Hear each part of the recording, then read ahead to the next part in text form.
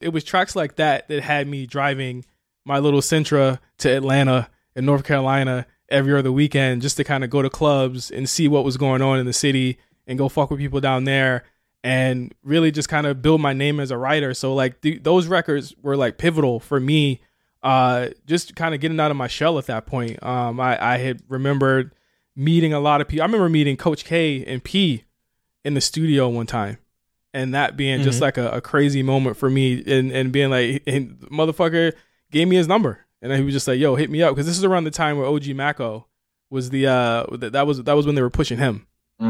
What a time. What a time. Yeah.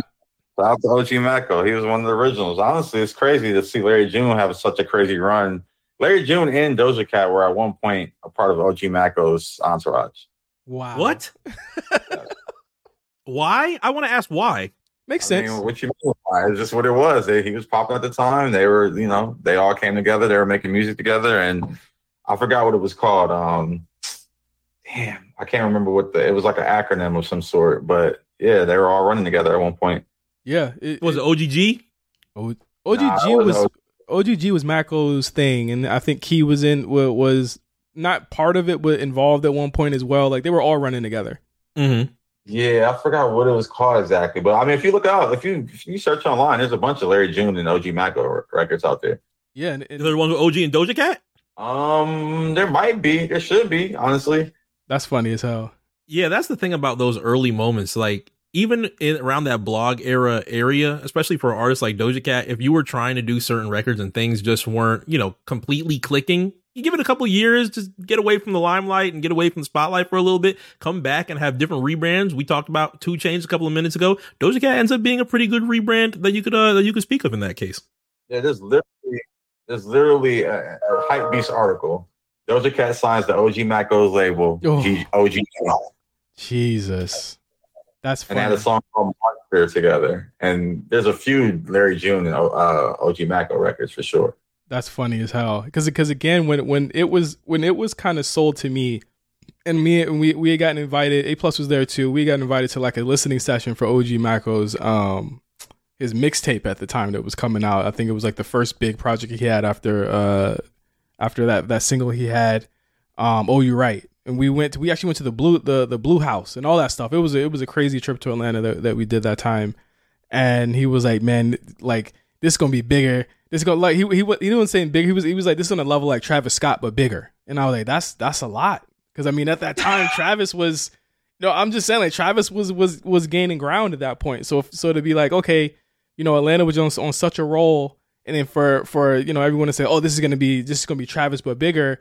I would have really liked for OG Mako to like kind of have reached the heights that they saw for him. I think that there was a lot of things that kind of cut that off a bit. Obviously the beef with the Migos being one of them, but I really liked the guy. I thought he was really talented, and then like all of that beef stuff happened, and then it got weird with him. What was so cool about Travis Scott in that early moment? I think that's something that doesn't really happen too much now that it's like about a decade since Travis had his moment, and Al Faro ended up coming out around that 2013 area.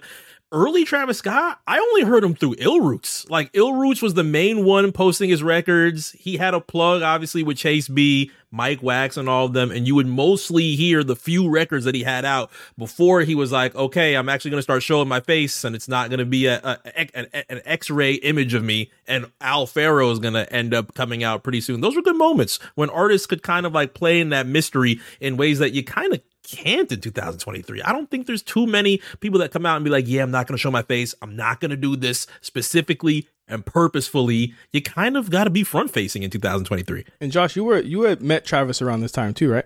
Yeah. I met Travis crazy enough, I met Travis the week we did the America video. Wow. I might have met him that night, actually. He was running around with Sycamore. Sycamore is super early on Travis.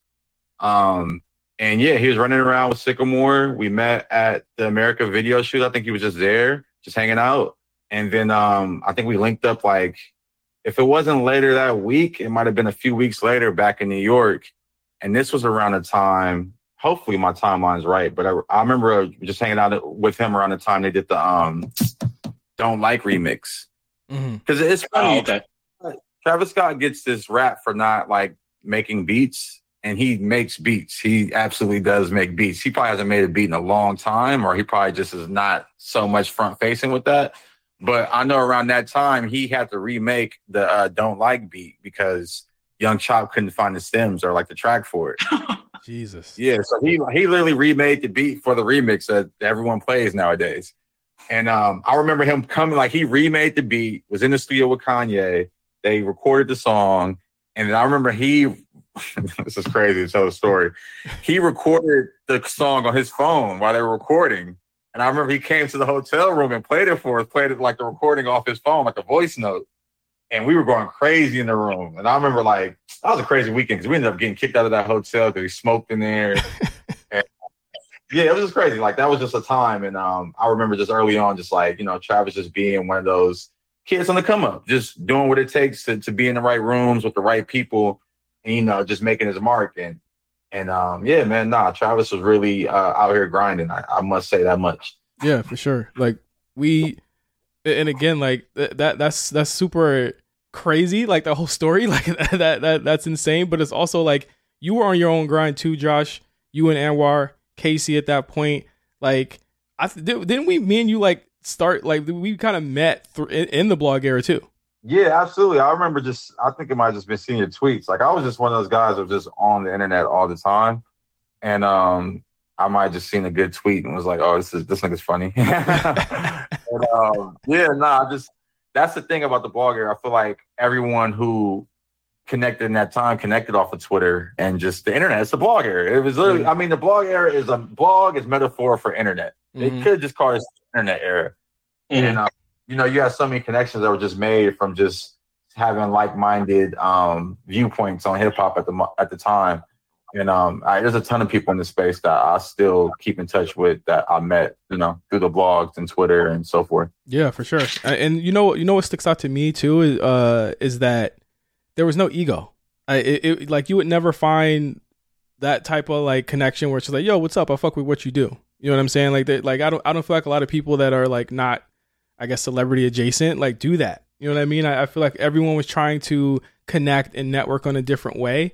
And that's how I got a lot of like my first interviews. That's how I got my interview with Thug. That's how I got my interview with like Lil Durk at that point, which was crazy. I got an interview with King Louis, a bunch of people at that point, just from reaching out and saying, hey, I want to talk to these people. Like, how can we make it happen? And it was just no ego. Like I said, like it was just very much a progressive time, just in terms of everyone trying to make it to that same level, but not trying to block everyone off to get there. And I think that's where I learned a lot of my sensibilities and my personality was helping other people out and being that connection point for people to get to where they want to be at. I learned it from there.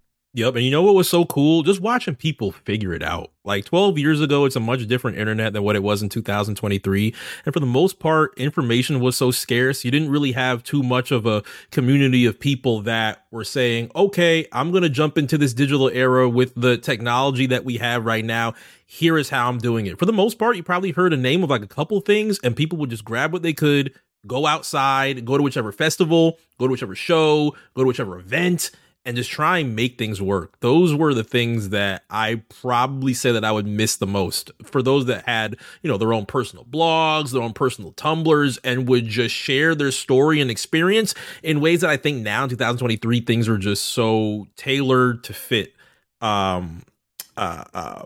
personalities and aesthetics in ways that kind of don't share the story of the come up as much as we did when we were younger, actually trying to get to a lot of things. So those are one of the things I miss. Yeah, it's big business now, and I get it. You know what I mean? Like because I mean we all graduated from that, and I think that's the one takeaway I can take from that. So we're gonna take a quick break again on BlkPrint Radio. Gonna play. I'll just see if you guys get where I'm going here in the next couple songs. So we'll be right back on BlkPrint Radio.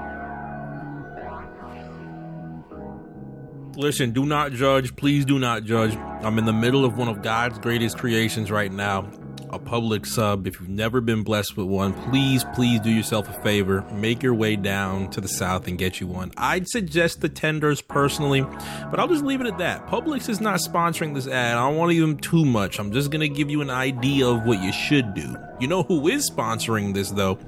all of our amazing printers who tapped in live with us on AMP this week. We appreciate y'all so much for enjoying the set. One of J5's best sets, might I add. If you're with us on Patreon, you can catch the full episode with better audio and all of the music included. You get early releases of every episode we drop. If you haven't tapped into episode 41 yet, it's a great one from top to bottom. We hope you get a chance to play this weekend. And you get next week's Patreon bonuses early. Throwblacks the Carter 4. We talked about it a little bit this week or within the past 2 weeks. I'm announcing now for everyone before we even post it. Nobody's heard this yet, except for the patrons. This Tuesday, August 1st, Throwblacks the Carter 4 drops for everybody. If you're a patron, you get it on Monday, July 31st, on top of a new Recut Gems between A Plus and I next week, and next week's BlkPrint Radio replay. Best part? It's all signed, sealed, and delivered to you first when you are a patron of the show. So come join us. Patreon.com/BlkPrint.